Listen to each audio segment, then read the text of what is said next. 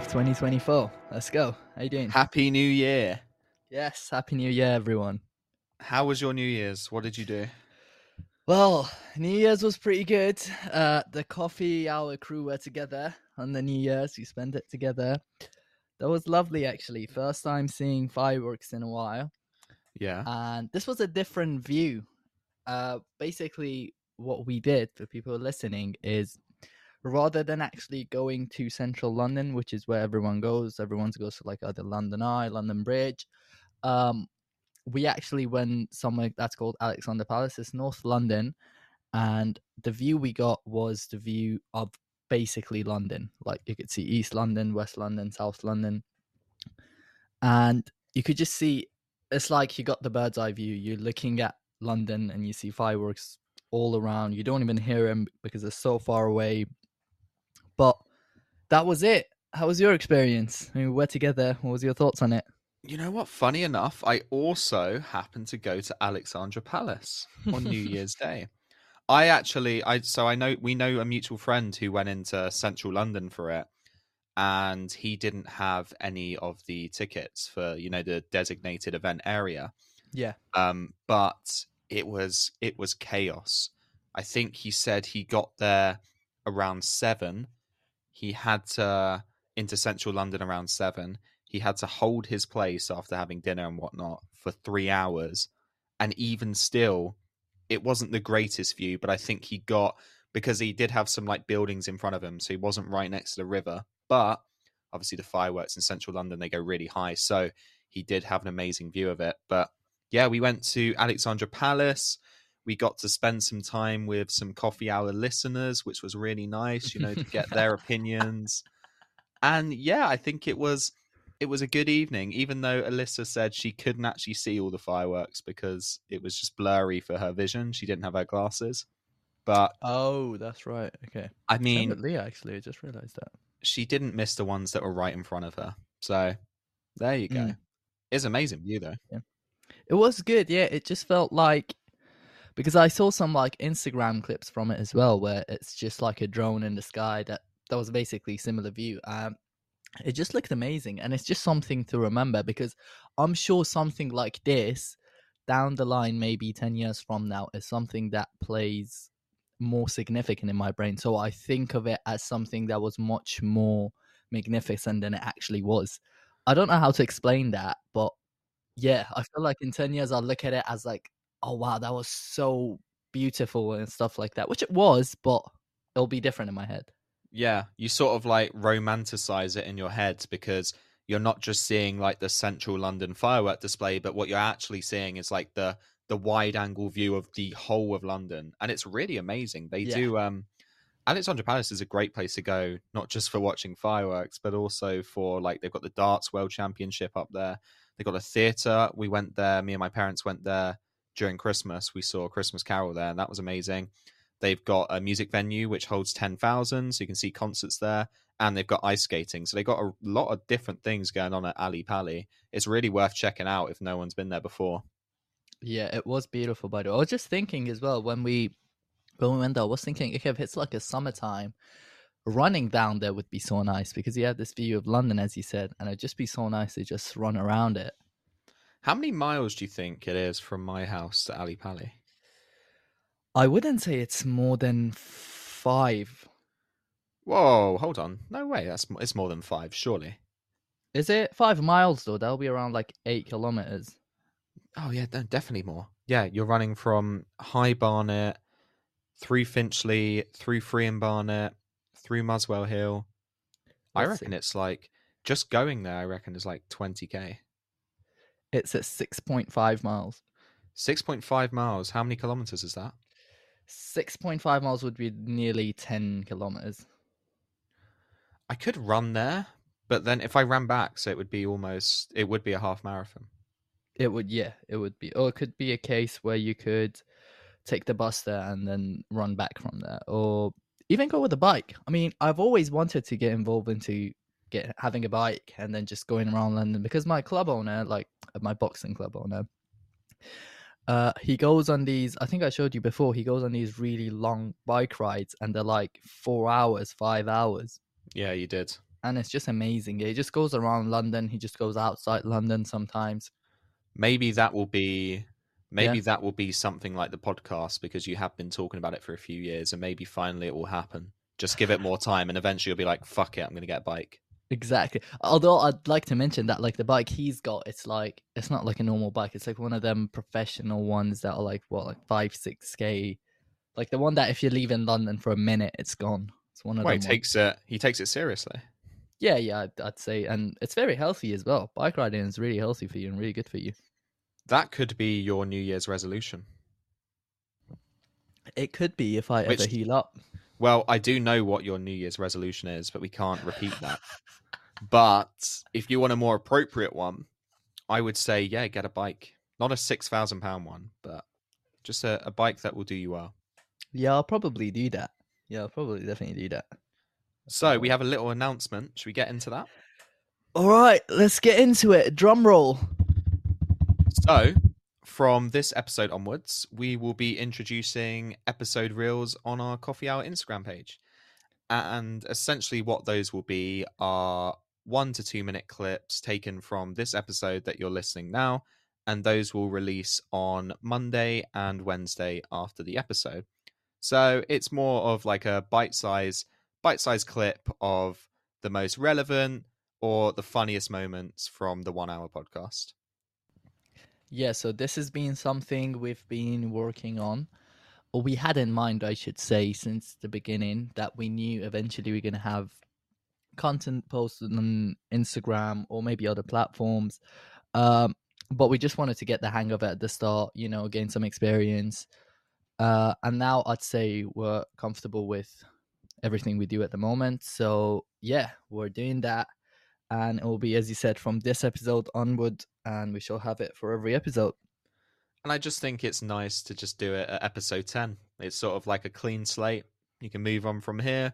And then, like you said, we can just do it on other platforms going forward once we get the hang of doing that. So I think it's just another way of, building up the podcast. And I think hopefully that will make it a better listening experience. Yeah, I agree. And to those who don't listen to the podcast regularly, hopefully by watching or listening to that 1 minute clip, you'll see what you're missing on. Well, now you have no excuse. Come on, guys. Exactly. It's 1 minute out of your day to listen to us. I know it's painful, but you can do it. But yeah, we're doing that. Congratulations, champ. Thank you, man. This is like our second milestone? I guess it is. Yeah, we could say that because we could take the first it further. one would be yeah, creating the podcast and doing that for 10 weeks, and we got the hang of that. And yeah, now we're moving into episode reels, and we sort of got to get the hang of that, because that's a difficult thing to do. By no means is it going to be easy, but I think we're going to give it our best shot, and hopefully it pans out really well for us. So let's actually talk about the second topic, or I should say our first topic of the day. Do you want to talk about your biggest sporting moments of 2023? Now, just before we start this, we didn't necessarily want to have this on the transcript because we said obviously 2023 is in the past. So we can get into it, but not necessarily in so much detail. And then we can say perhaps what could be the biggest moment in 2024, sports moments in 2024, and what stuff we're looking forward to. Yeah, exactly, because we did want to do like a roundup of 2023, but then I think at the same time it's 2024, it's the new year, and we want to move and look forward. But my biggest moment of 2023 in terms of sport has to be Novak Djokovic's equaling of the tennis Grand Slam record. So he won his 24th tennis Grand Slam, equaling Margaret Court's record of 24, a record that she set in the 1970s. So that's a 50-year-old record that Novak Djokovic is equaling there. And Court won, out of her 24 titles, 11 in the professional era and 13 in the amateur era. So when we compare that to Djokovic winning 24 in the professional era, it's a truly remarkable record. And when we consider that this is someone who is 36 years of age or older, someone who is still in the top 2 world rankings consistently, someone who won 3 out of 4 Grand Slams in 2023 at 36, by the way, someone who looks unstoppable going forward, it's just incredible. And I don't think that he's just going to equal this record. I think that he's truly going to surpass it. You know, he's gained this record. He's gained this record in men's tennis, but by no means will he stop at 24. He's probably going to get to 30, and I could probably see him going to 35. I think I could see this guy playing over 40 and still winning Grand Slams because he's just a mentality monster, a physical beast on the court, and a mesmerizing tennis player and professional to watch. So just a few questions regarding tennis. Obviously, we both enjoy tennis, and I'm not as big of a fan as you are. I mean, I'm a fan, but I don't know as much. Which Novak Djokovic. So, is it fair to say he's the greatest of all time now? Because there's so much controversy around that. Well, there is controversy. I would say that Djokovic gets a little bit of stick, and I think perhaps it is from his personality. I think it's perhaps from the way that he plays. I think it helps and it doesn't help that he played and was at his peak at the same time as Rafael Nadal and Roger Federer. But for me, I just think the numbers don't lie. And I did see Djokovic 2 years ago at Wimbledon, and it was an incredible experience watching him because he just completely dismantled his opponent with ease. So I think in terms of that longevity, in terms of getting this record already and moving past it, which I definitely can see happening, I think people are going to look back and have to go, okay, perhaps we thought Nadal and Federer were the better players in terms of the style of tennis they played. You know, Federer's very graceful, for example, on the court with his backhand. But I think you cannot deny that Djokovic is at least one of the GOATs, if not the GOAT. Yeah, I mean, some of the numbers you said, 24 trophies, and that's just tying him with someone who had him in amateur leagues previously. And he's 36 years of age, which I don't necessarily say it's old when you compare him to other elite tennis players. Yes, it's an old age, but he's someone who obviously takes care of himself. And it's like Ronaldo kind of in football, where yes, it's an old age, but when you're at the top of the food chain, even a slightly worse version of you can still compete with all these hungry players. By all accounts, at 36 years old, he should not be at least winning these Grand Slams. Do you get what I mean? But Yeah. I mean, we've been so lucky that we have been in an era, and that era has passed because Federer's retired, but where we've had three of the greatest men's players playing at the same time. And so they have pushed everyone up a level. And the great young players and the best young players coming through now, your Alcarazes, for example, your Casper Ruuds, your Yannick Sinner, these are great tennis players. They're so good. They're some of the world's best, and they will go on to win Grand Slams. Alcaraz has already won one. Mm-hmm. He's won two, actually. But Djokovic just pushes it to a level. He's at 36. He needs to be in decline, and yet he actually looks like he's getting better because the other two greats have retired. And so it's more of a dominant field towards him at the moment. Wait, so Nadal has retired as well? He hasn't, sorry. But Nadal was injured for last year. Okay. And I think in terms of Nadal, we're looking at maybe one or two more seasons of him playing. But nonetheless, I mean, Djokovic is an astounding athlete, and I think we cannot overlook him equaling that record because it's a big achievement. It's the pinnacle of men's tennis, and tennis is a massive sport. Mm-hmm. Was he the one who got denied entry for the championship because he refused to take vaccines?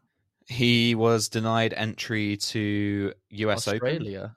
Was it? Yep, US Open, Yeah. Australia, and also Wimbledon, I believe, because he stuck to his principle and he did not want to take the COVID vaccination, which is fair enough to him. If he did not want to do it and he stuck by that, even at the cost of his tennis, then that's what he did. But I mean, clearly it hasn't affected his tennis because he came back last year, and he completely dominated. So Yeah, you'd expect it to affect him as he doesn't, as he don't play in these top leagues. You'd expect it to play, you affect your timing, affect what you expect. But I mean, fair play to him. And as he said, if he's still looking in shape, and you're saying he's going to get 30, then that's something perhaps even next year at this point we can talk about.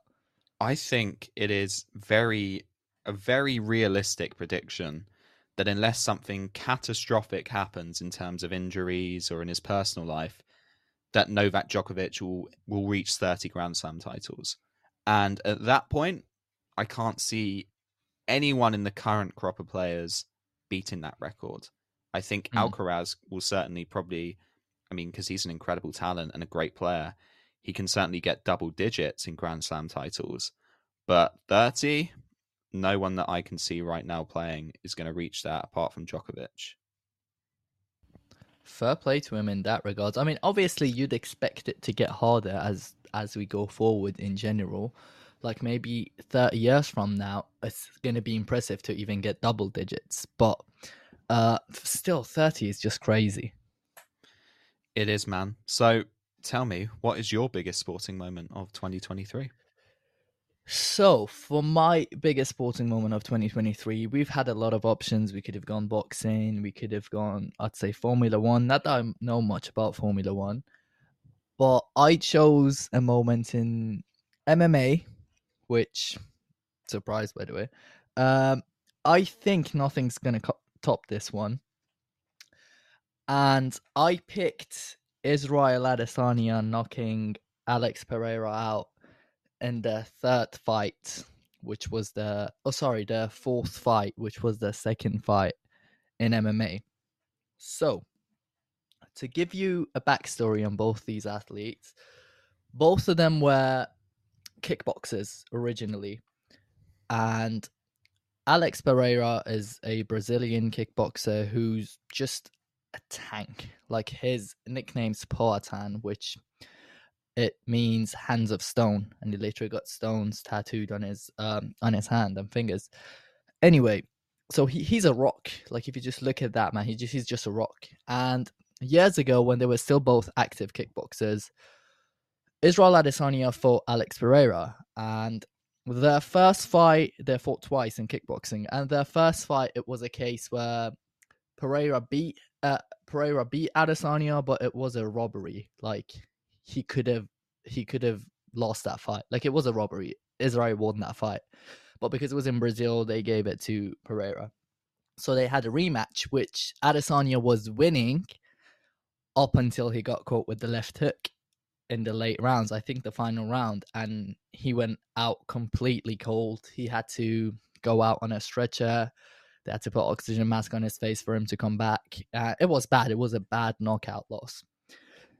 After that point, Israel Adesanya switched to MMA, and he went on to become one of the greatest middleweight fighters of all time.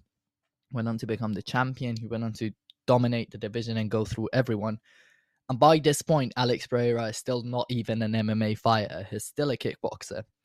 Now, 3-4 years ago, Israel Adesanya does an interview saying, oh, at the end of the day, Alex Pereira is going to be a guy who, when he's like 70, he's going to be sitting at a pub, he's going to be watching me on the TV, and he's going to be saying, oh, I beat that guy one time. And that motivated Alex Pereira to transition into MMA and hunt down Adesanya again. So, he switched to MMA, he did 3-4 fights. For his 6th or 7th fight, he was facing Israel Adesanya in the UFC for the middleweight championship of the world. And this was late 2022. Now, it was a close contest, but once again, in round 5, a minute before the final bell, Israel Adesanya gets caught by the left hook and he goes to sleep. And that was his first KO loss in MMA. So it turned out to be a 3-0 for Alex Pereira. And it just feels like one of them ones where this guy just can't beat him. No matter what you do, you're going to lose. Like, you're technically a better fighter because you're outpointing him, but you just get knocked out at the end. But he didn't give up. They had a rematch in 2023. First round, it looked like Israel is in trouble. Second round, he caught him against the cage, and bang. One of the greatest right hands I've ever seen. A beautiful knockout. He puts Alex Pereira to sleep, and that was a bad knockout. So, yeah, I picked that moment as the biggest sporting moment of 2023. The comeback. Well, firstly, well done for getting through all that. I think you need to take a breather. Firstly, I agree. I think that's what you need to do. What it sounds like, though, is a great comeback story.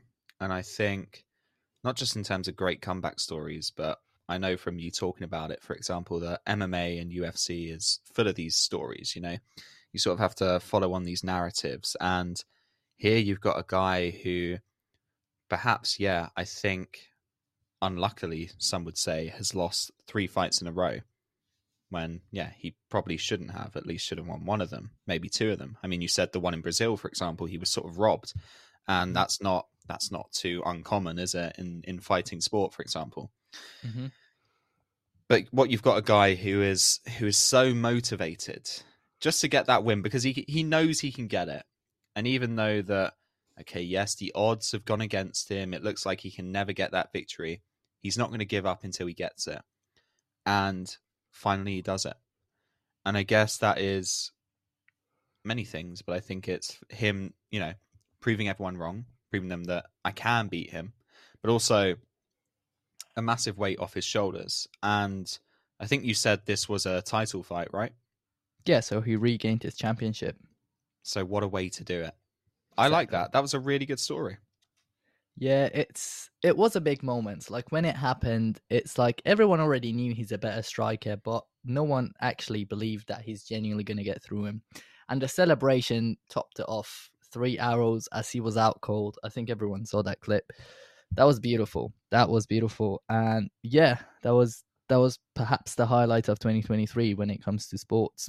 I do remember that arrow clip. I like that UFC and MMA and actually, yeah, fighting sports in general, they always have like some of these narratives. Not every fight, but a lot of them do have a narrative behind them. And if you follow the narrative, it makes it so much more interesting and so much more rewarding when you're actually watching the fight.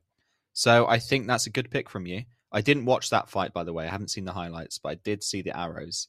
But yeah, a good pick. Yeah, so that was my 2023 and your 2023. Now let's talk about what we've got in 2024 and what sporting events we're looking forward to. Tell me Let's yours. do it. Well, we've got three written down, so I might as well say all three of them and we'll just go through them one at a time. So the first one I've got is Tyson Fury versus Alexander Usyk. The second one I've got is Euro 2024. And the third one I've got is Wimbledon 2024. What do you think? They're all exciting as always, of course. Uh, Obviously with the fight that I'd say is the biggest fight of the year when it comes to boxing, at least. With Euro, it's always a classic. You can't go wrong with it. Like there's no year when there's Euros and then you say, okay, that's not on my top 10 or top 2, top 3. Like that's always up there.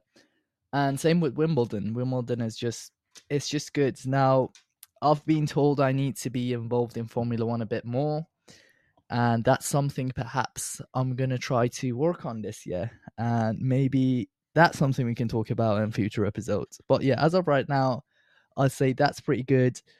The one thing I'd probably add to it, once again, another MMA topic, the return of the notorious one, Conor McGregor. Can I just say, watching Formula One was Arshia's New Year's resolution, by the way.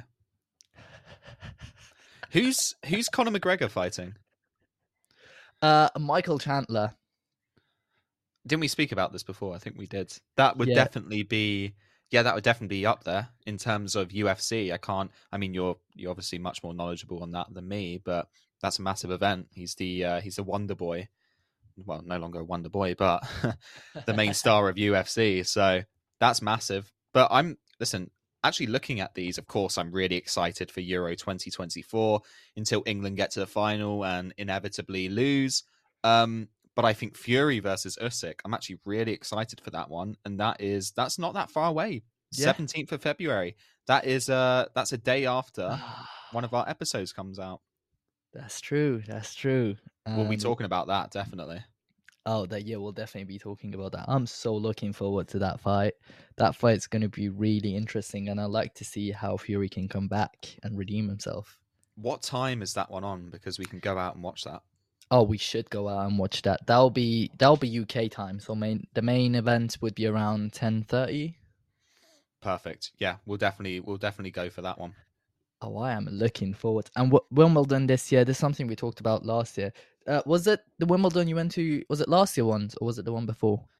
I've been to Wimbledon in 2022 and 2023. In Hmm. 2022, I had centre court tickets, and in 2023, I had a ground pass. And hopefully, this year, I almost said next year, but this year, I will go again with a ground pass. They're only 15 to 20 pounds. You have to queue for it in the morning, but it's definitely worth it. It's a good day out, so I'm looking forward I'll to that. come with you this year. So when is it exactly, if you want to tell us?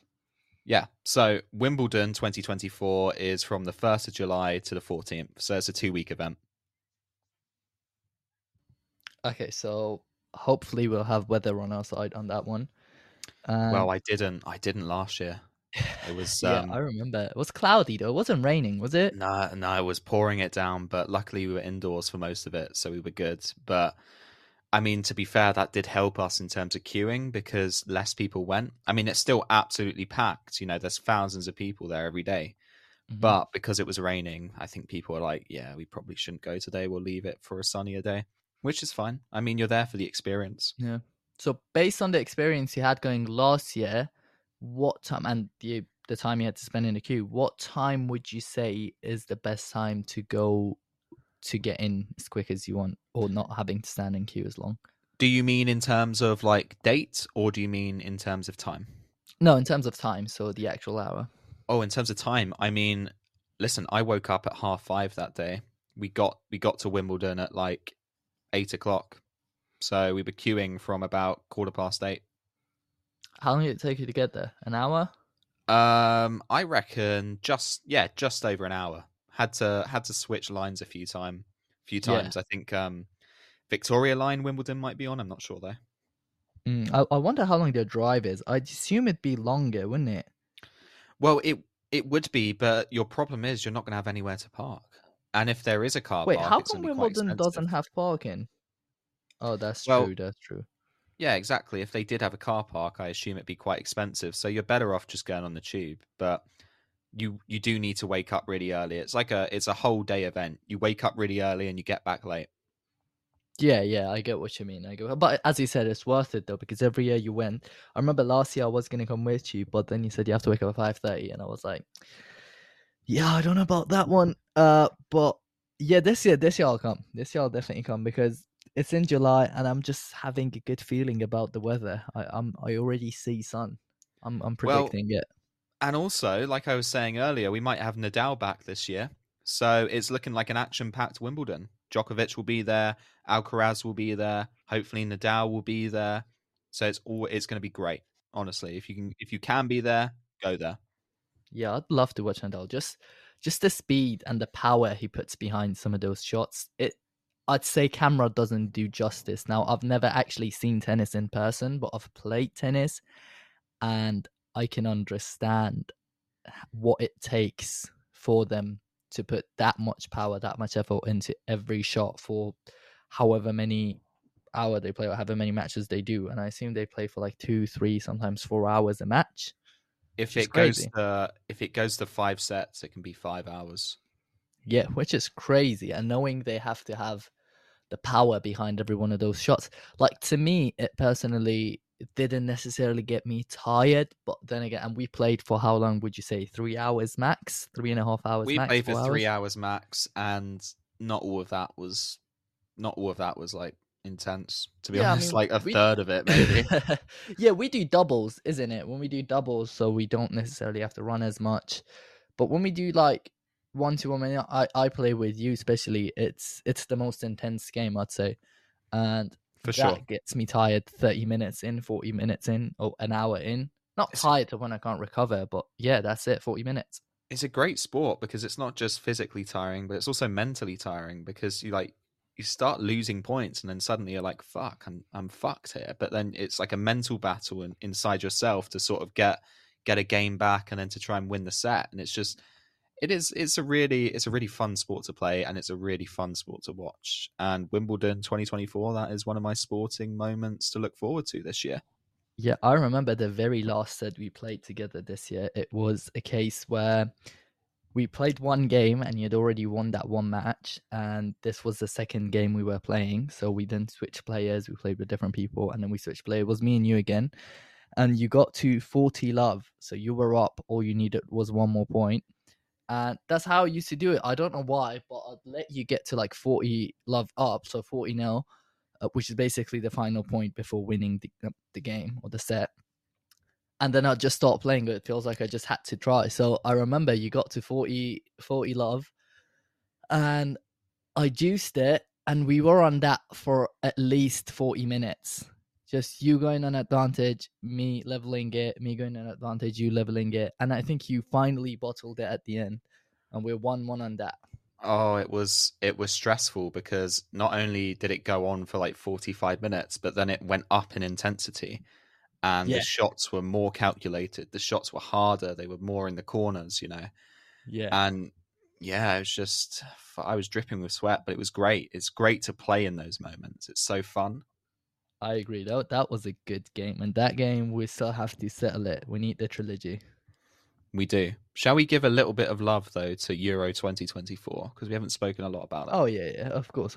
Let's do this. Tell me. So I think in terms of favorites for this tournament, automatically, and even though I don't think they're going to win it, but because they won the last Euros, I'm going to say Italy. We got to give them a little bit of respect. They are coming in to defend their title. I think France, naturally. I mean, this is a team that's been in the last two World Cup finals and won one of them. You can't Yeah. rule them out. And I also think Spain. Spain play some really nice football. They've got a good bunch of players.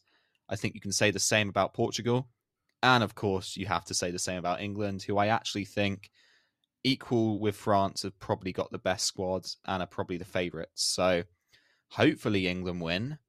But as we know, that just hasn't happened since 1966 in the men's side of the game. So who knows what's going to happen this summer. But I'm hoping for an England win. Never know. Yeah, I'm feeling it. And we slightly touched on this before, but Spain doesn't have an easy group. Germany has a relatively easy group, but Spain does not have an easy group. Spain has Croatia and Italy. Um, we have Serbia, Denmark, Slovenia. So it's looking like an easy group stages for us. But whereas France, they don't. They have us. They have Austria. They have Netherlands, and they probably have Wales as the fourth team on the team on the group stages.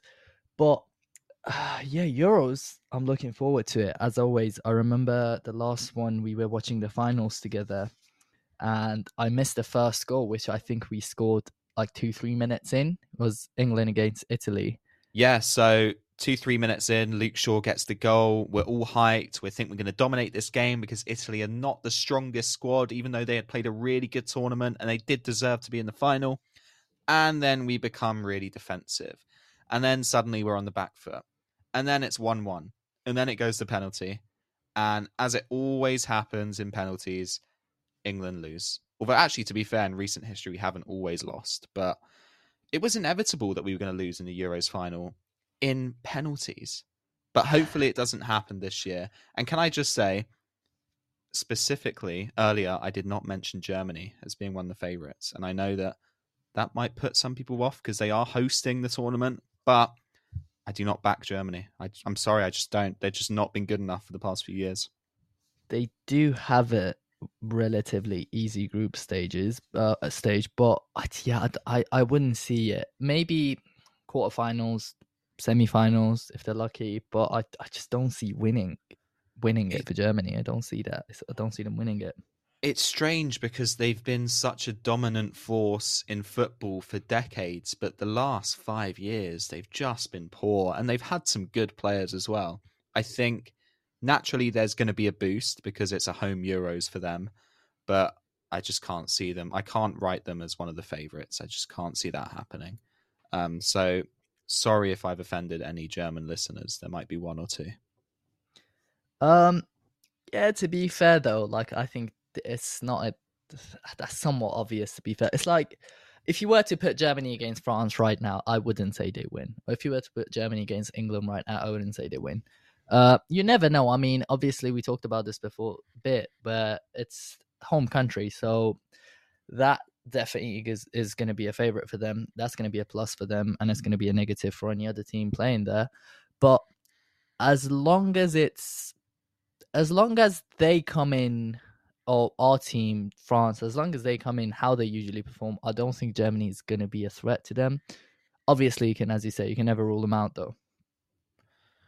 That's the nature of knockout football and knockout sports. You never know what's going to happen. All it takes is one game, one set of 90 minutes, and anything can happen. But if we're going off the odds, Germany are probably not going to win this Euros. So, shall we move on?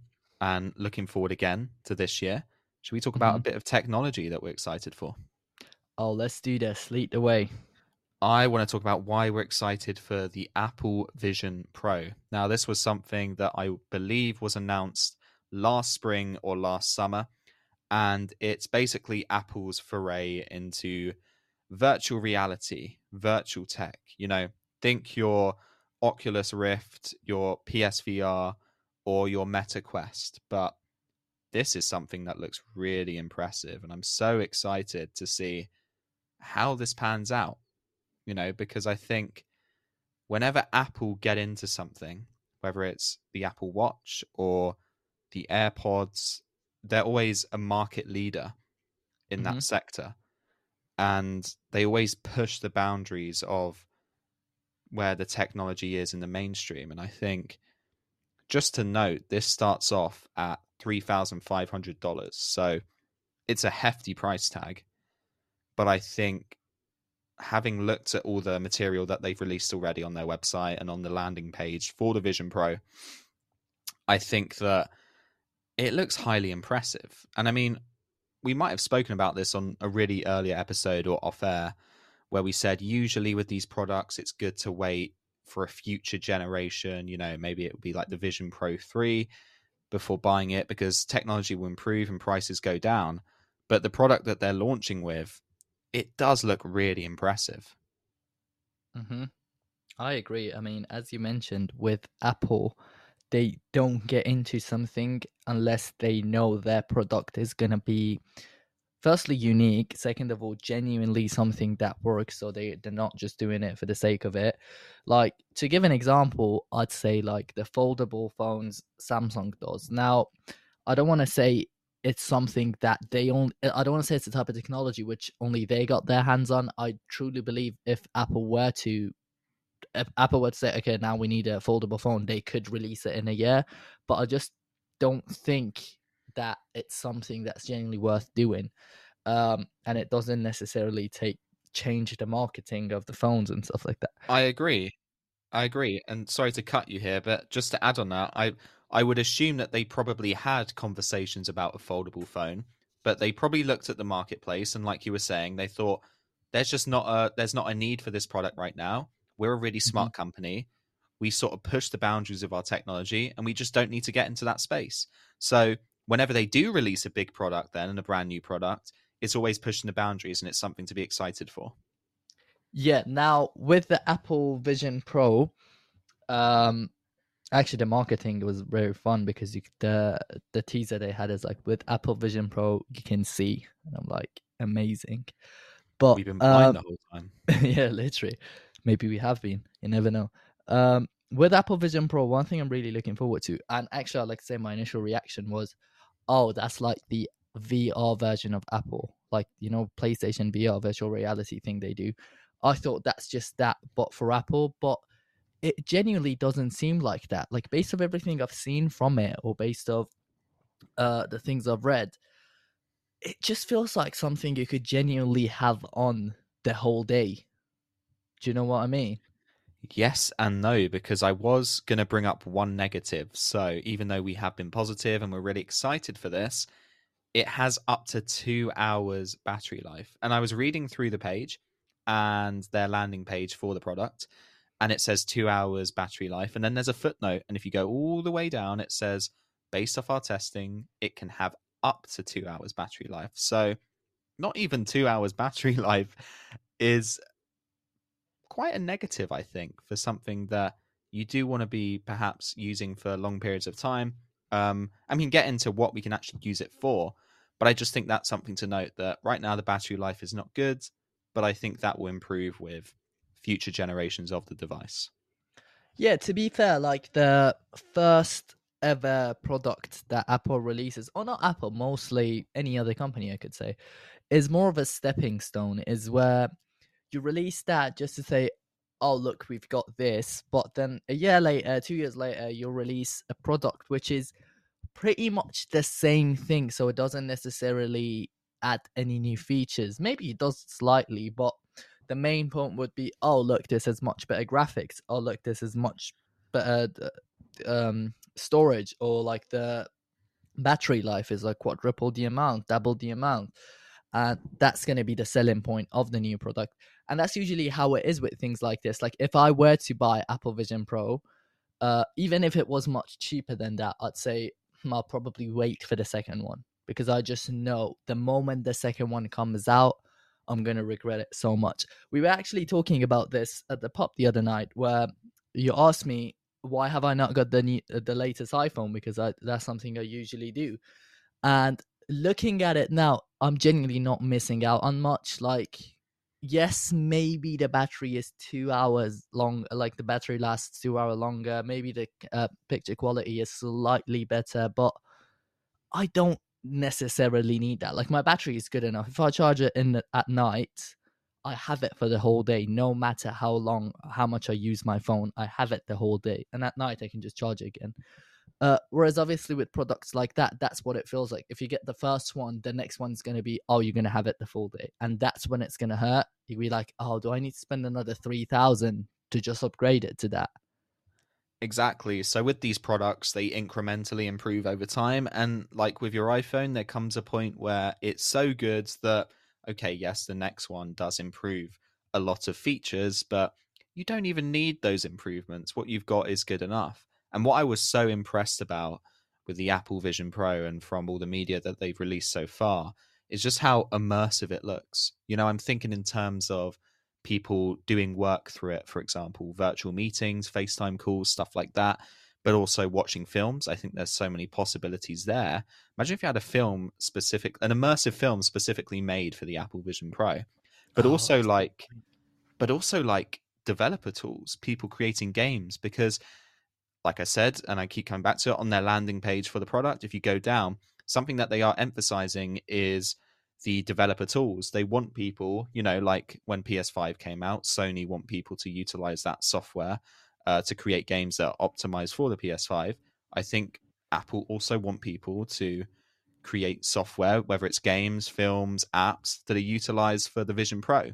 And I Hmm. do believe it has a brand new chip. I think it's called the Apple Pro chip. I might be getting that completely wrong, but it is a brand new chip. So there's so many possibilities, and the immersion looks amazing already. It's just really exciting time, I think. Yeah, well, I mean, that's how Apple does it, to be fair, isn't it? It's like every time they release something, they're known for just how slick it's going to look, or they're known for how easy to use it is and how simplistic it is. Like, it's not overdone, it's not an overdesign, it's just perfect, it's just the right amount. But as you mentioned, the movie thing, that actually got me even more excited, because I'm thinking, yeah, there's definitely VR stuff, like there's VR gaming. Now, I've personally never tried the latest VR game, so I can't really comment on that. But I think when Apple does it, it's just a different direction. Like when Apple does such a thing, it's just too good. It's just for your everyday life. And whereas with VR, when PlayStation, Sony does it, you'd expect the gaming one, or when Meta does it, you expect a more gaming environment. Or but with Apple, you'll just expect something. Oh, maybe 10 years down the line, a CEO of a company is going to have an Apple Vision Pro and do their meeting through that.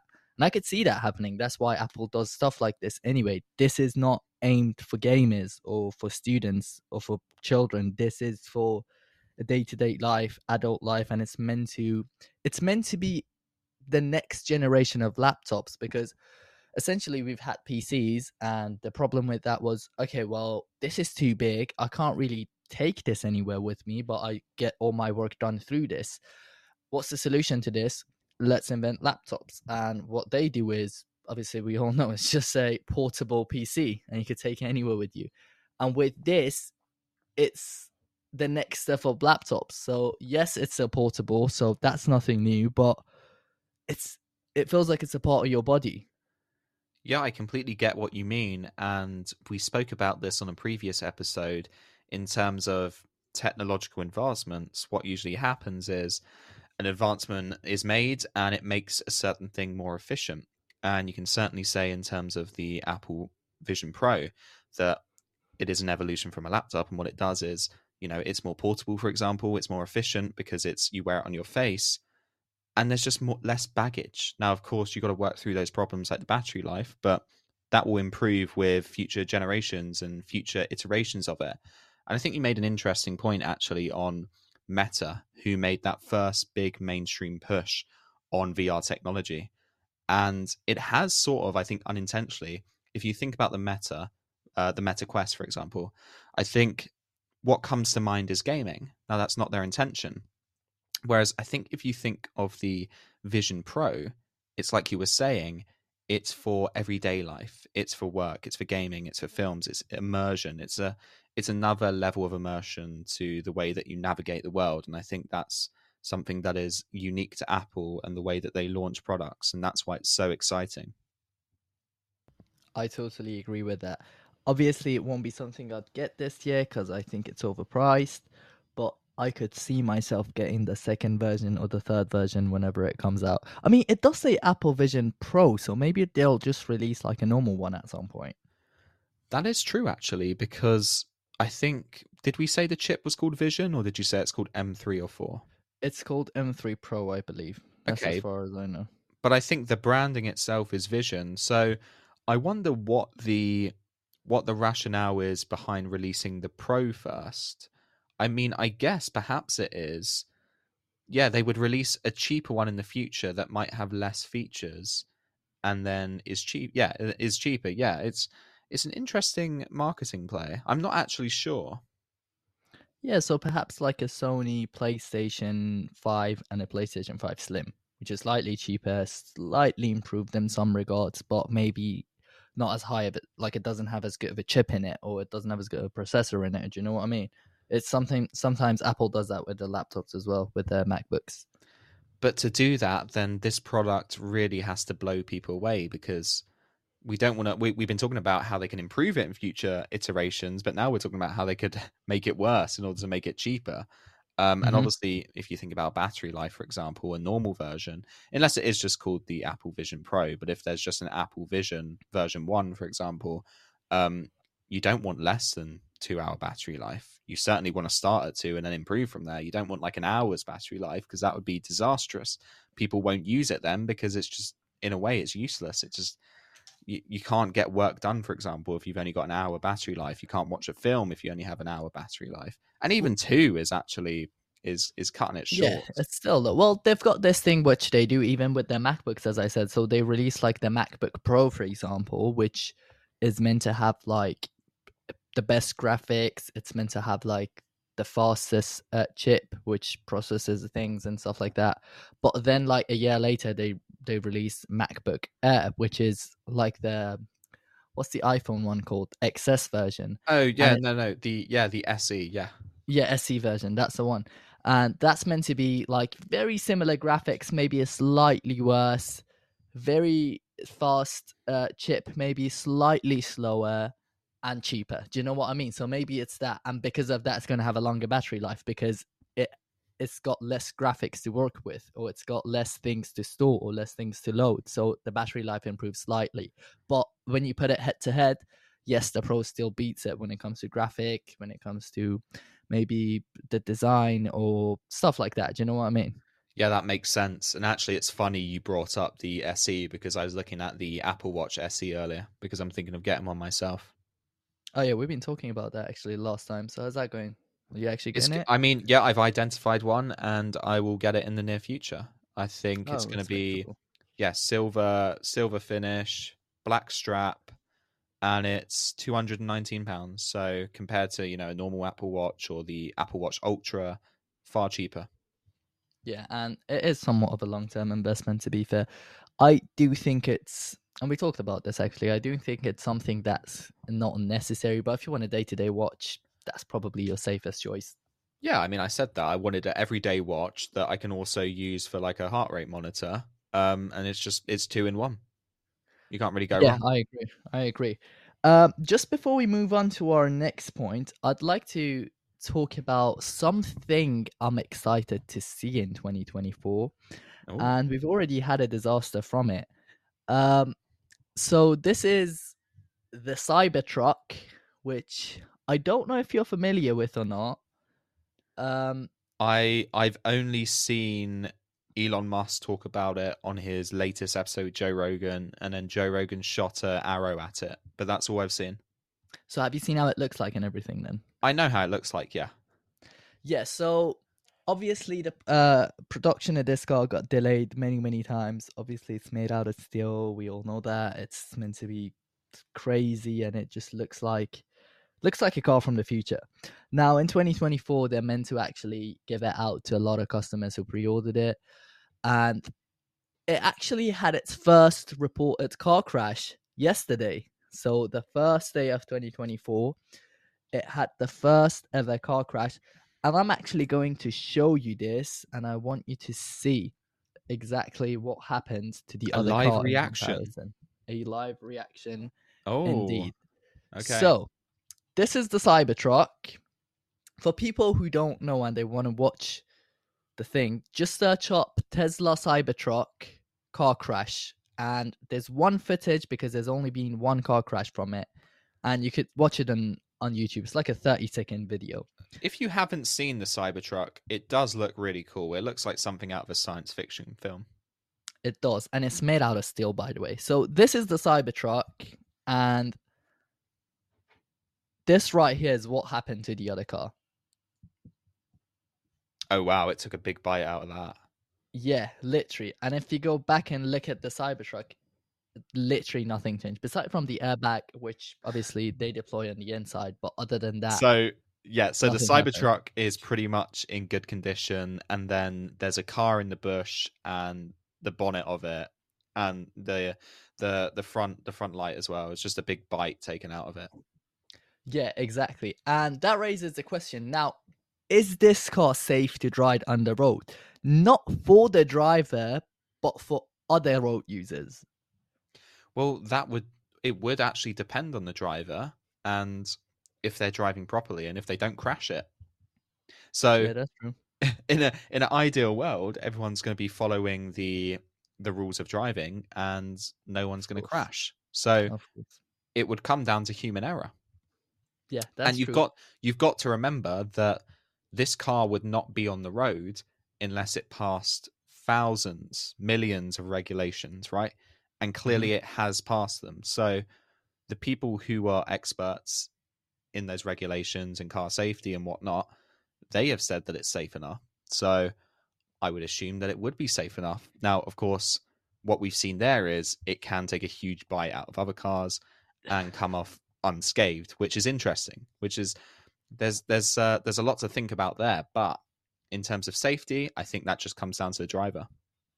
I agree. Well, obviously, I'd say most of the regulations and the testing that's done, it's mostly to do with the passenger of the car and not necessarily the passenger of other vehicles or pedestrians. Yes, of course, pedestrians, but they wouldn't test, like, they wouldn't collide two cars and say, oh, your car's too strong. It deletes this car, therefore your car doesn't pass a regulation. If anything, that's a good thing for the test because it says the car's too strong. Uh, but that being said, I don't have enough info on that to speak. But it just looks like I can't wait to see a Tesla Cybertruck on the road. Now I know it's not coming to London or England in 2024 unless you import it from America, which some people are planning to do so, and the odds of you seeing it on the road is very, very slim. Uh, but could you imagine how cool it would be to just drive past a Cybertruck? I think we can talk about that in terms of like Apple and pushing the boundaries. I don't know in terms of the car's technology, but I think in terms of its design that yeah, it'd be extremely cool to see it because like I said, it looks like something out of a science fiction film.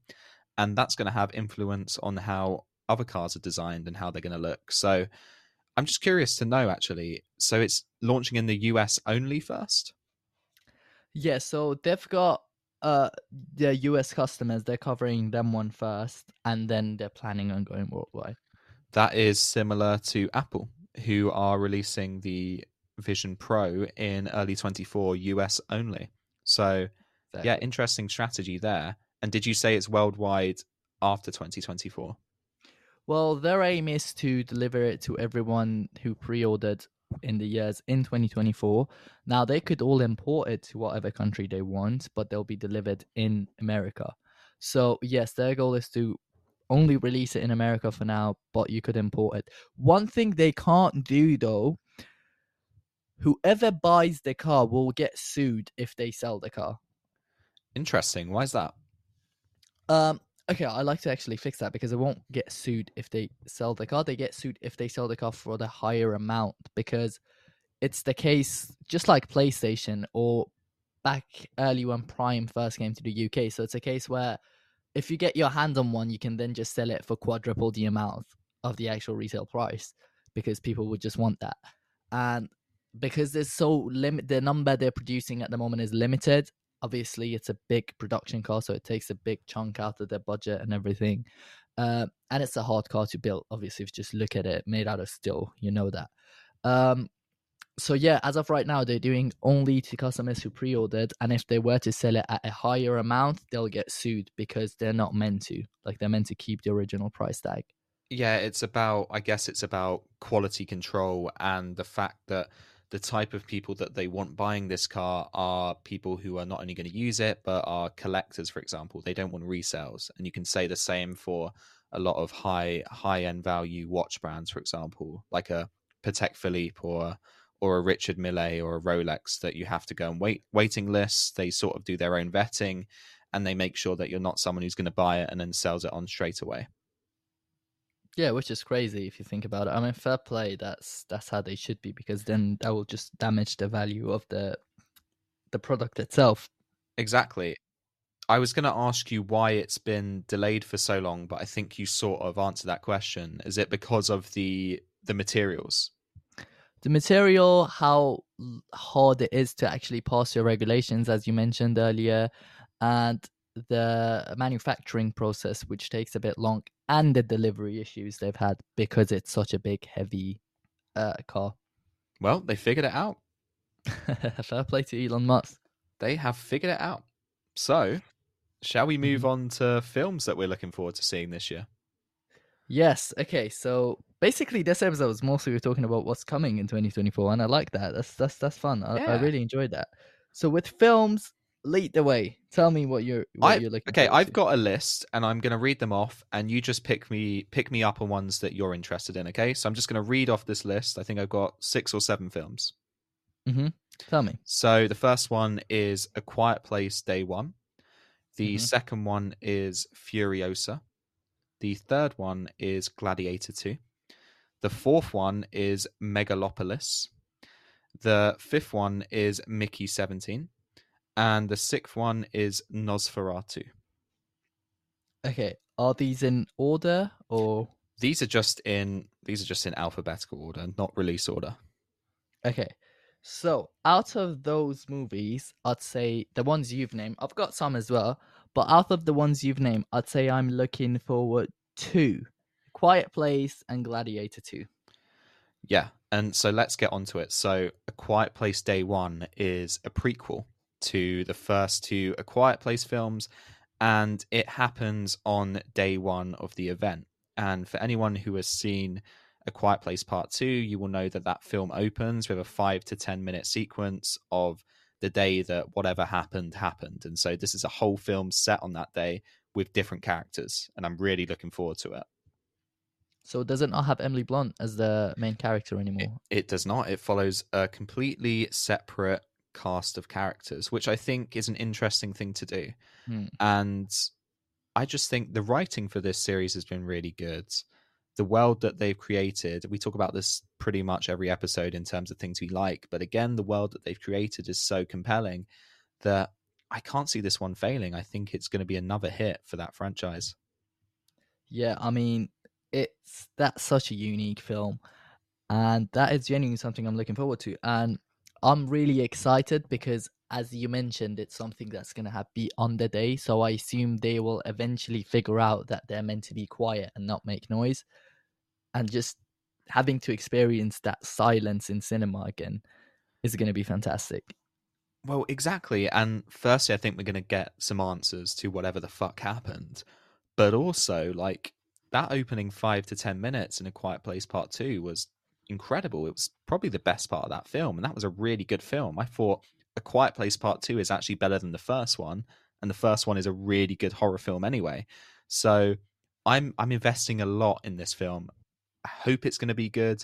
I think it's going to be good, and I'm just looking forward to it. And I think it's going to come out around late spring or summer. So yeah, not too long to wait. It should be a big hit. And what about Gladiator 2? Well, Gladiator 2, I mean, come on. The first one won the Best Picture Oscar. It won the Best Actor Oscar for Russell Crowe. It's considered nowadays a classic. I mean, what more do I have to say? It's interesting that they're doing a Gladiator 2 because I don't know where the story's going to go. Because, spoiler alert, Russell Crowe's main character dies at the end of Gladiator. You have had 24 years to watch it, by the way. So if you haven't seen it, I don't know what to say. Just watch Gladiator. It won't affect your experience, by the way. But yeah, this one, of course, has excitement because of how big a hit the first film was and how good the first film was. And there's also that level of curiosity because, like I said, where does this film go? It follows a completely different character, a completely different cast of characters. Of course, it's set in the Roman Empire, but yeah, what direction would it go? Who knows? Just to name some cast members, we've got Paul Mescal playing the lead character. That should be interesting. We've got the great Denzel Washington, and we've got Pedro Pascal, among many other talented actors. So I think it's going to be a really good one. And this one comes out at the end of 2024, so you do have to wait a while for this one.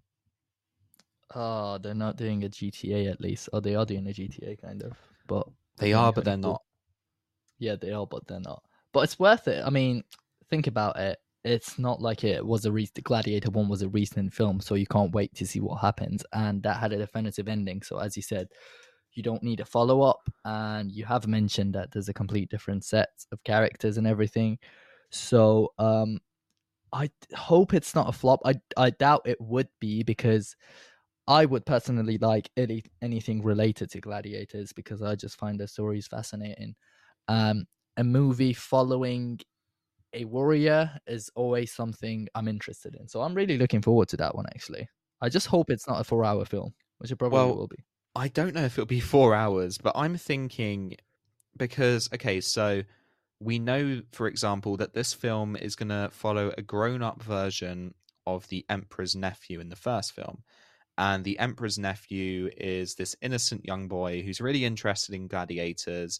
He sort of has a bond with Russell Crowe, but he's also the nephew of the villain, who's the Emperor. And this follows him as a grown up man. And I'm just thinking, like, okay, he's the Emperor's nephew, so he's not a gladiator by birth. Maybe the film, it just has a placeholder title for now, Gladiator 2. That builds all the hype, and then it gives it a more appropriate title. Because think about it, Gladiator 2 is not really a great title. And especially from that plot synopsis I've just given you, with a character who doesn't really have anything to do with gladiators, maybe it's going to have a different title on release. I hope so, because, yeah, it's not really appealing. It feels like, oh, because Gladiator 1 had so much success, let's just stick with that. Do you know what I mean? Yeah. Let's just say it's 2. Which, I mean, that happens with a lot of films that do a second part. I just hope this is not one of them. And because they haven't rushed it, it just gives me like Avatar vibes. Do you know what I mean? Where it feels like with Avatar, yes, they could have done second part maybe 2, 3 years, 4 years after the first part, but it would not have been as great as Avatar 2. And even that is that coming out at Avatar 3? Is that coming out in 2024, 2025? I believe Avatar 3 will be coming out, I want to say this year. Yeah, I think so. If it is, then that is genuinely something I'm looking forward to because of the new addition of characters they had. So for anyone who hasn't seen Avatar 1 or Avatar 2, highly recommended. Now, Avatar 1, I wouldn't necessarily say is a great film. And I know that's a hot pick, and I know not many people agree with me. I would agree with you. Yeah, exactly. I don't necessarily think it's a great film. Like, if you were to if you were to watch it when it came out, I believe back in, was it 2010, the release date? 2009, yeah. 2009. If you were to go to the cinema and watch it, it would be an amazing experience just because of how advanced the technology was at the time and the graphics they showed. It's just amazing. And even we talked about it, even the second part, the underwater scenes, they've done great. And a thing like that 10 years ago, 14 years ago, 16 years ago, 15 years ago, finally got the right number, uh, is just so much more impressive than it is now. So if that is something that's coming out, I'm looking forward to that one as well. Do you want to talk about your other movies that you're looking forward to? Well, before I do that, just to add on Avatar, I think, just as a blanket statement, I think it's not a great film. I think it has a good story and it has great visuals and it was a huge film event and it cemented its place in movie history and that's safe. And I think even now the visuals are incredible. But I think in terms of like storytelling, it's good. And I think you'd probably say the same with Avatar 2. But again, they've recreated that magic because visually it's incredible. And that is part of the storytelling because you go into the film expecting incredible visuals. And two times they've delivered now. So hopefully they do it for a third time. I would also add Avatar 3 to my list. I'm looking forward to that one. And I think I've got to shout out Furiosa. The trailer for that dropped, I think, either end of November or early December, and that is a prequel to Mad Max Fury Road. And I just thought it looked incredible. Now, Mad Max Fury Road, starring Tom Hardy and Charlize Theron, which came out in 2015, is an incredible action film. And I mean, visually, it's incredible. The stunts are incredible. The story is really good. It's in a dystopian post-apocalyptic world. And I would say it's acquired taste, but I think the story is so good that it actually isn't. You just sort of you get immersed in it. And that's a film that I'm definitely looking forward to. And the same I would have to say to Mickey 17. And you might not have heard this one, but I think you'll be interested after I say this. It is the director and writer of Parasite, his first film since Parasite. So this one has been, well, Parasite was 2019. We're in 2024. This has been 5 years in the making. So whatever Bong Joon-ho creates, and of course he created Parasite, which I think is a great film, whatever he creates, I will be there. And obviously it's been 5 years in the making, so I think it's going to be pretty good. Okay, actually, yeah, I didn't know about that film. I mean, before you tell me. One thing I'd like to mention before giving a comment on what you said, we were way off with Avatar 3. It's coming out on December 19th, 2025. Really? Yeah. You know what? So way off. I'm not even disappointed for that because I know it's going to be good. Oh, it will definitely worth the watch. I wouldn't suggest people to watch it in 3D in cinemas, though. I did that at the peak of my concussion, and it was already a 3D movie without the 3D glasses for me anyway. So I ended up having it in like fucking 8D when I was watching it. But I don't know, those 3D glasses gave me a headache. Now, I don't think that was because of my concussion. I just think, I don't know. What do you think? Did it give you a headache? Well, I think you made the really smart decision to watch parts of a 3D film without any glasses, and I think that is automatically going to give you a headache. So, my medical opinion, and of course I'm an expert on this, would be when you're watching a 3D film, which can give you a headache anyway, watch it fully with the glasses. Don't take them off and watch 10 or 15 minutes without them because that's probably not going to be good for your eyes. Well, that was the problem. The problem was I was using the glasses, and like a few minutes in, like let's say I had them on for like 10 minutes, and it felt like okay, my brain's moving with the characters. I have to take these off, otherwise my head's gonna pop. So I would take them off, and I'd be like, oh, okay, this is good for 30 seconds. Like it felt like I'm resting, and then another issue would come on top. So I'd put the glasses back on top, and by the time I get used to that, it's the same story over and over again. It just sounds like you kept digging yourself a hole, and you could have got yourself out of this by the start by just keeping on those glasses the whole time. That is true. Could you imagine how sick it would be to watch Avatar 2 in the Las Vegas Sphere? Well, yeah, that would be incredible. And imagine watching it in the Apple Vision Pro. I see what you did there. Well, you'd only get to watch like 1/3 of it before the battery dies, but yeah. That's true. Well, I mean, you could have like your head leaning to the floor as it's plugged into the charging cable. Imagine you're just flat on your belly, like on the floor. Your It, head's like facing the ground, and you're it flat would on your be belly. it would be at a weird angle though, and that would probably give you not only like neck pain, but probably a headache as well, or a bit more than a headache. So we wouldn't recommend that.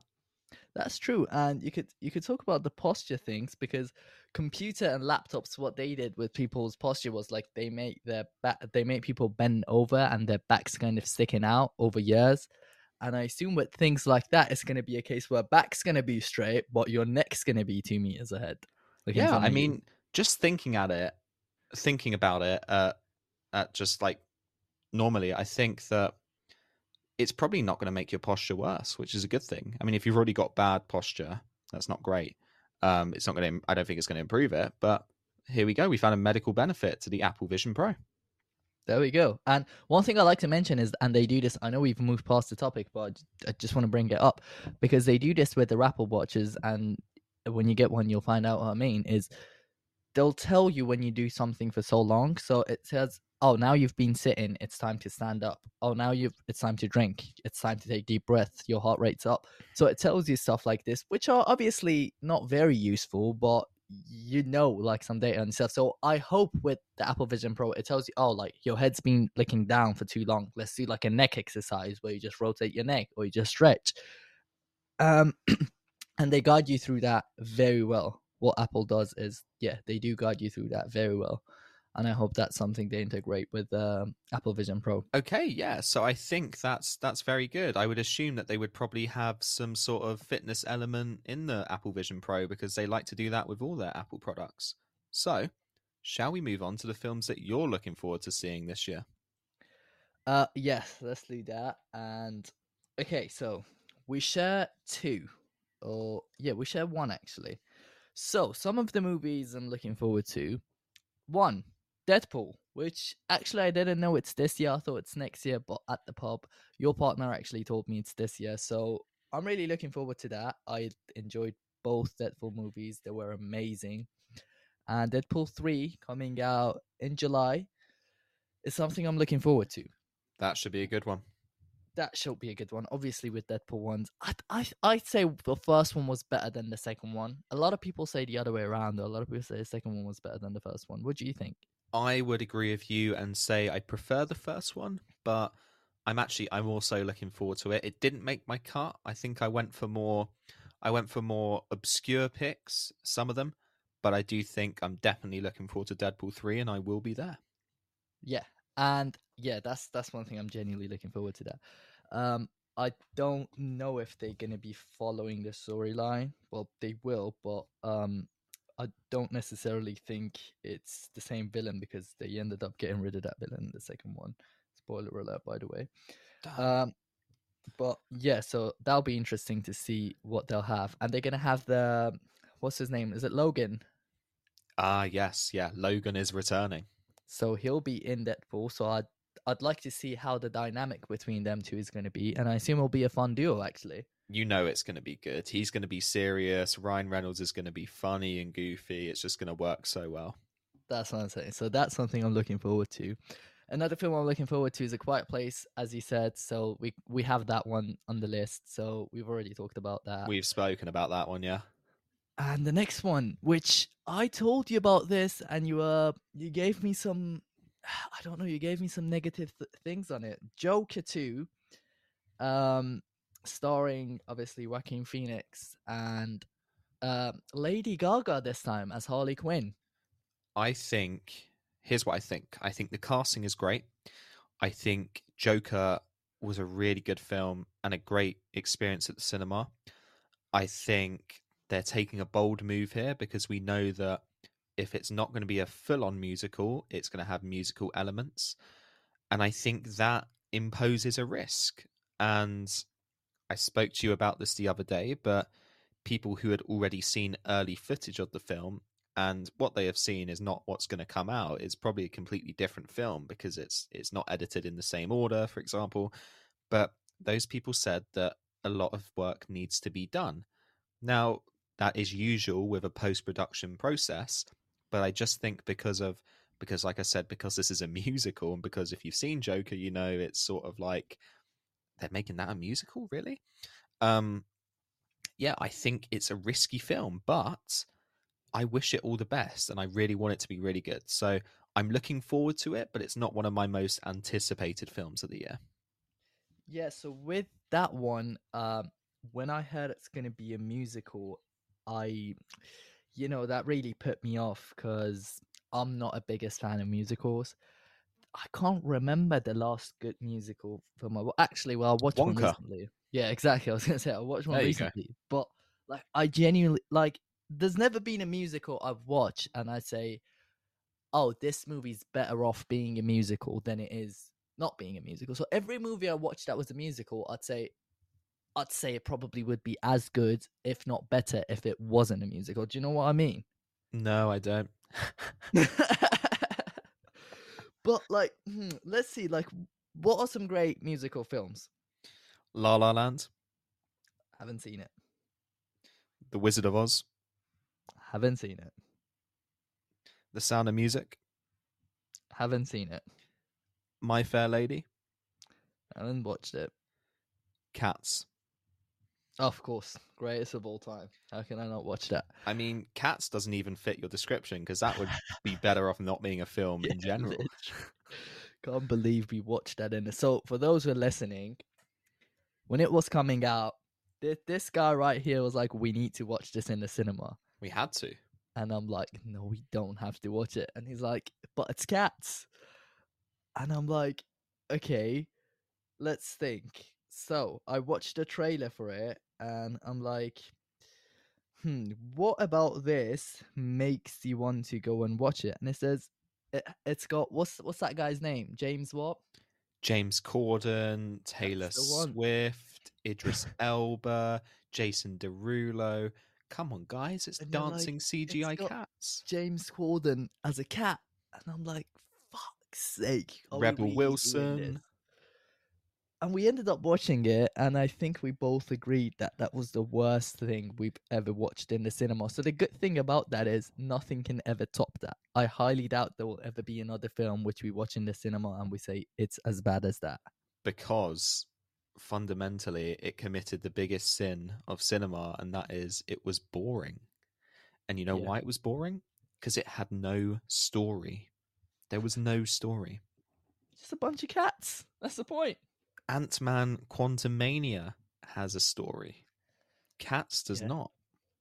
Yeah. And that is why Ant-Man Quantumania is a better film. Wow, you really have a back and forth relationship with that film, don't you? That's my redemption arc. Is it I not? haven't seen it, by the way. Yeah, Is I'd it say not? that. I've been very positive about it just there.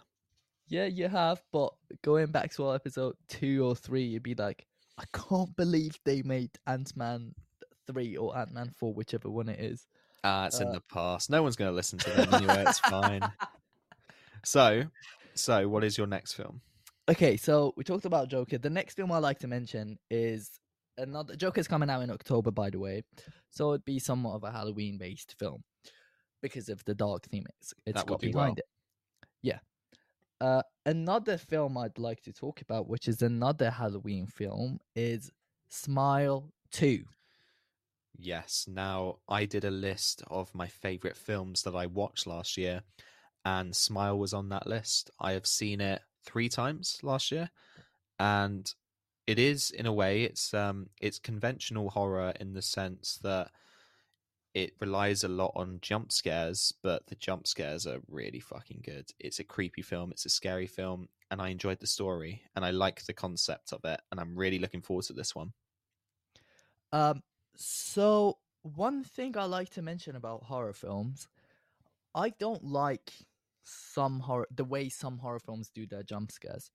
I like to explain that. What I mean by that is there is one thing being a creepy film, and there's one thing having sudden jump scares. And with a lot of these films, I believe the last actual horror film I watched in the cinema was Conjuring. Is it 3? The third one we watched. Yeah, Conjuring, The Devil Made Me Do It, which I That's thought the was one. disappointing. That was a bad film, and it really wasn't scary if you think about it. It has jump scenes, but don't get me wrong, this is my problems with jump scenes. What they do is they go quiet for a second, like the screen, like it goes off, the frame goes off the main character or the bit they're focused on for a second, and it goes quiet and dark, and suddenly a random object jumps in the middle, or like a random loud noises through your ears, and they consider that horror. I personally don't. I just think even a comedy film can have that. Even a comedy film can have a jump scare, or even like a romance film can have a jump scare. So I wouldn't like to go to a film and say, okay, it's a horror film because it's got 10 jump scares. Like, I wouldn't consider that a horror film. It's just 10 jump scare, which it goes quiet and something just jumps in the middle of the screen. Like, even an Instagram video could have that jump scare. Do you know what I mean? Yeah, I get what you're saying, and that Conjuring universe of films, the Annabelle films and the Nun films included, they've pioneered that style of jump scare into the mainstream. And what I will say on that is, the first two Conjuring films do those ones really well, but by the other ones, it becomes a bit stale. Whereas I think with something like Smile, it's really smart in how it does its jump scares. It's not like everything goes silent and then something jumps in front of the camera. It's like everything is silent, but then like the camera will be slowly panning around, and then there'll just Mm, be something there that's extremely creepy, and that exactly. scares you. You get the same jump, but it's in a different way. Exactly. So it's like that's something that will genuinely haunt you at night if you're scared of horror films. I'm Like, thinking about it's it now. it's so creepy. Like the smile itself, or kind of a spoiler alert. I don't want to really spoil it. One of the scenes where the character, or the evil character, is going through the hallway and it's like a bigger scale. Oh my god! Do you know which part I'm I talking I about? know the one you're talking about. Yeah, Like, that's just creepy. Like, that's something that no matter how long you look at it, you're scared. Like, that's not something that, oh, it comes on the screen for 1 second, you're scared because it's a jump scare, and then it's normal for the rest. That's doesn't matter how long you look at that face or you look at the visuals, like you're creeped out.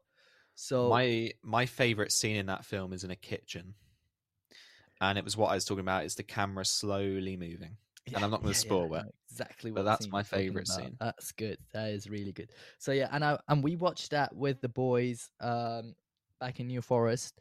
We I did. really enjoyed that film. I really, really enjoyed that film. Um, a So, what is your certain next one? individual, licked it before we play it. Uh, due They couldn't to handle it, yeah. and other things. uh, but yes. So, and that's coming out on October 18th, which I think we should watch it in the cinema. I'm down to go to the cinema to watch that. I Though it's I an will be Apple, there. though it's an Apple film, isn't it? Which one? Smile. Is it not No, Apple? it's not Apple. No, Okay, okay, we good then.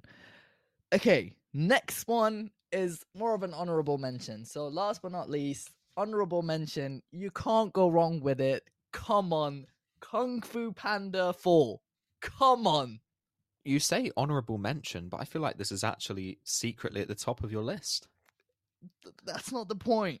Kung Fu Panda 4. How sick is I that? There is 0% and 0 ounces of my body that is excited for this film. How? How? I just Poe the Panda, it does the nothing for Dragon me. Warrior. Come on. I've seen the first film. I haven't even seen the sequels, and I couldn't even tell you what happens in the first film. Oh my god. Well, a quick backstory I could give on that is the main villain from the first film, which is Tai Long, I believe, This is where we is cut. making a comeback. It does nothing for me. But you're clearly very excited about it, and that's all that matters. Well, I mean, to be fair, it's a good film. Like, the first one was good, wouldn't you say? I've never heard any bad reviews about it. I can say that. But you watched it. Did you enjoy it? I do not remember a thing. I can visualize the characters, Mm-hmm. but I couldn't tell you a thing. And when did you watch it? So does it have that nostalgic element for you? No, I mean, when did it come out? Like 2010. 2000, no, like 2012, 13, something like that. That's when I would have watched it.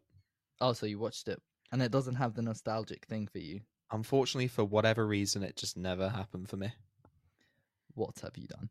Well, I'd like to name some other animated movies which you may be interested in. It came Okay, out in let's go for it. 2008, by the way.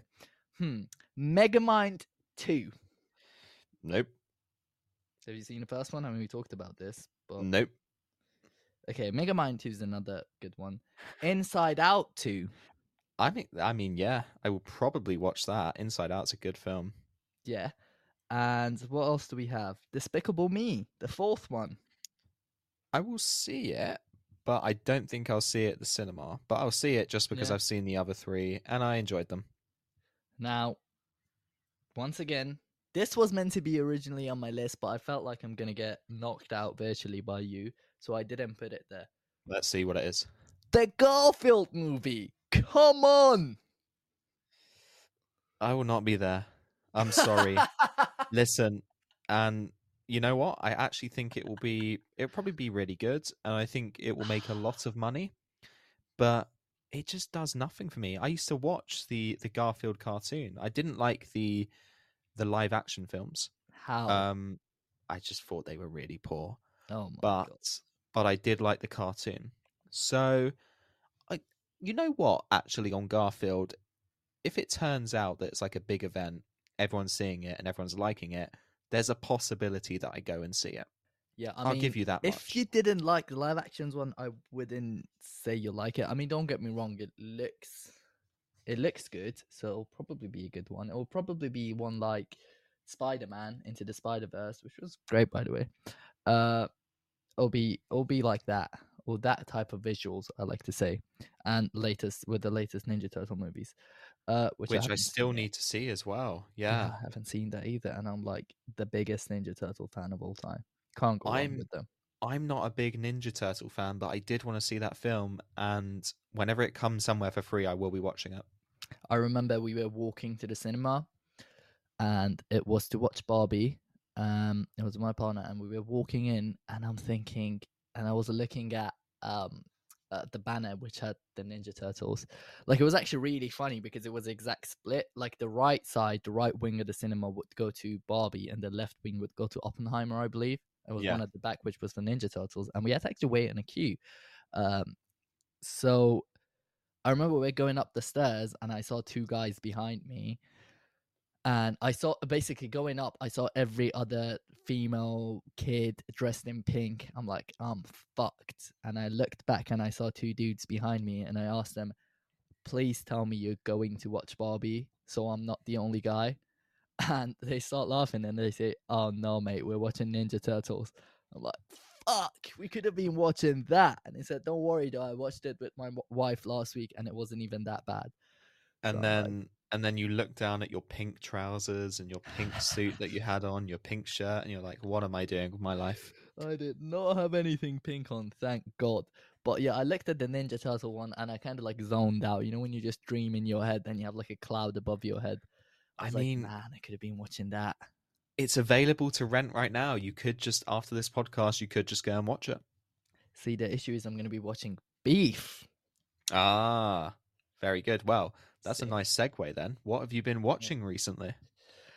So the latest thing I watched, we slightly touched on that. It was Wonka at the cinema, Yeah. which, in that realm of movies, so the Willy Wonka movies, I don't remember all of them exactly. I remember the one partially with Johnny Depp playing Willy Wonka. Um, that was a good film, but I don't remember most of it. I don't even remember if Johnny Depp was Willy Wonka or not. Yeah, he was. So this is the third Wonka film. The first one is the original classic with Gene Wilder playing Willy Wonka. The second one is the 2005, and some people would say classic as well, with Johnny Depp. And the third one is with Timothy Chalamet. And those first two ones are based off Charlie and the Chocolate Factory, the book, whereas this one is a prequel, and we learn about how Wonka became Wonka. Exactly. And it was a good film. Once again, it had that musical element to it, which, I mean, to be fair, at the start when I found out it's a musical, I was like, no, I got scammed. If I knew it's a musical, I wouldn't have come in. But then I sat down and some of the musics you then pay attention to, and it's actually good. And then I realized that after the movie, kind of like I walked out and I was sent some of the songs from the film, and I'm like, oh wow, that already gives me that type of um good memory vibe when I listen to that song because it reminds Yeah. me of going to the cinema. Exactly. It's a really upbeat film. It's a fun film, and it's also like a heartwarming film, but it also has those really funny and comedic elements, and it is in that way it's like the perfect family film. And okay, it is a musical, but I think actually the musical numbers were pretty good, and I could see myself watching Wonka again in the future. Yeah, so I was told we should go and watch it again, and I shot that idea down. However, it is a good film. I could also just see myself rewatching it at some point, just having it on the background, watching it uh, with hot chocolate and Baileys. By the way, that would be a good match. Lovely. Uh, This is one of those films that you put on during like a holiday season. yeah, exactly. This is one of them ones. Um, Other than that, I watched. So, based on your suggestion, I watched Beef on Netflix. Uh, I'm around 6 episodes or 7 episodes in, I think. Um, And how you finding it? I Because I think brought this it's up last week, didn't I? yeah, yeah, and I think it's amazing. I Good. love how it works out. Like when you set a drama, I actually talked to you about this before. Whenever I hear drama, I just get a sad vibe. Like I just feel like okay, it's gonna be a depressing film because it's drama involved. Like that's what the word drama is. Like whenever there's something wrong, you say like there's drama with that person or there's drama. Do you know what I mean? So whenever you say drama, you think okay, there's gonna be a negative vibe or there's gonna be something sad. Whereas this series is kind of a comedy. Yes, it does have that dark comedy in it at times, but I really enjoy it. It's really good. And apparently they're having a season 2, which I don't know what it's going to be on, but I still Well, haven't finished it. that's what I said to you. If there is going to be a season 2, I don't know where they're going to take it. But what they've did really well with Beef is, apart from the acting, which is fantastic, the characters, which are great, it comes down to the writing and the balancing of drama and, in a way, not even drama. Because nowadays, when you have a drama and a comedy, people like to label it dark comedy. And actually, I would say it is a dark comedy. It's what used to be called black comedy, but they changed that to dark comedy. But yeah, it's really smartly written. It keeps you gripped every week, sort of like how Hijack did, but I think it's a little bit more smartly written than Hijack. Um, it falls into that category of sort of like a treat in a way that it's not what you expected. It was not the show that you perhaps were looking to watch, but you found it and you're like, wow, this is a great pick. So I'm glad you picked up on that suggestion. Yeah, that was a good one. So thank you for that. Because you know what it is with Netflix, when I scroll through Netflix, when it's a film I do not know about or it's a show I do not know about, I decide based on visuals. So I just go over the poster and how it looks. Like, does it look entertaining from the poster? And if it is, I'll click on it and then I read it and I watch the trailer and I'm like, okay, I'll watch this. So this must have been a thing where I told you I knew it. So it's not have been a thing where I looked at, but I didn't really click on it or it wasn't interesting. So I just went I past. mean, Beef has a good poster, to be fair. I'm thinking of it now. It's two middle fingers pointed at each other. Does it? For me, it doesn't have that. Yeah. That's unfair. Does it not? Let me check actually. Let me check my Netflix account because I do not think it's got that. If it does have So that, my one is two middle fingers pointed at each other, and either side is Ali Wong, who plays the female protagonist, and Stephen Yun, who plays the male protagonist. And why is it a really good poster? Well, firstly, it's visually striking, but essentially that poster sums up the whole series. It pretty much does that. yeah, so my one is actually not that, and I feel like I've been scammed, and I do not know why it's not that. Because if you look, I'm gonna send you my one. Look at it, it just looks like they flopped it, man. Just look at this. Like, which is this something appealing? So Arshia's one is of a vase, and that vase is made by a character called George, and George is used a lot for comedy. And it's like a really artsy vase that essentially he's trying to sell, but it's not really going to make any money. And I guess that is, in a way, for whatever reason, that is dark comedy.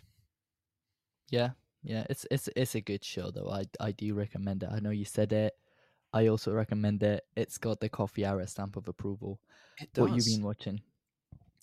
Well, okay, I'm gonna pick a show that I finished a few weeks ago, and that is Blue Eye Samurai. So I was watching that with Alyssa. It's animated. It is set in Edo era Japan, and it is essentially a samurai revenge story. But visually, I mean, it's incredible. If we talk about this latest Ninja Turtles film, or the Spider-Man Into the Spider-Verse films as having a really unique art style. This is again something that not similar to those films at all, but in terms of its art style is a completely unique, but it's brought it onto a TV landscape. And the writing itself is also really good. And that is a show that has been confirmed for season 2. And I'm very much looking forward to that because the story is far from over. Yes, I remember you actually talked about that slightly before. It might have been offline, but it gave me Avatar, The Last Airbender vibe. And I know it's not that, but it did look amazing. It also, do you know The Inevitable? Is it The Inevitable on Amazon Prime? Or The Invincible. Invincible. That's the one, Invincible. Yeah, it gave me that vibe as well, but I've never seen Invincible. Like, I watched, I believe, parts of episode 1, and it just wasn't for me. But apparently that's meant to be really good. Yeah, so I highly recommend Blue-Eyed Samurai, and we're getting a second season. There might even be, with the way the story's going, a third season. I think it's done very well on Netflix. I think it would do very well on the awards circuit because I think in terms of animation, it's really pushed the limits last year. So that is the first thing that I have finished recently. And I also went to the cinema last week to see Ferrari, starring Adam Driver and Penelope Cruz. And I really enjoyed it. It's set over 3 months of Ferrari's life Enzo Ferrari's life in 1957. And it's a period of time where a lot of things come into play in terms of the future of the company, but also the future of his marriage. And it's quite, in a way, it is drama as in dramatic, emotionally dramatic, but like also the racing scenes, the way they're filmed, the way they're directed is incredible. And I think Ferrari is like that quiet, for me, it's like that quiet sleeper hit of a film that really surprised me because I was going into it thinking this is going to be good, but I came out of it and I thought, oh, this is really good. So it's in cinemas right now. If anyone hasn't seen it, I highly recommend going and watching Ferrari. Yeah, I saw it on your brother's Instagram story that you went to it. And I knew it's the type of film you'll enjoy, to be fair. I don't personally think it's the same film I'll like. I probably would like it, though. I don't want to say I dislike it. But yeah, where are you with Jack Reacher?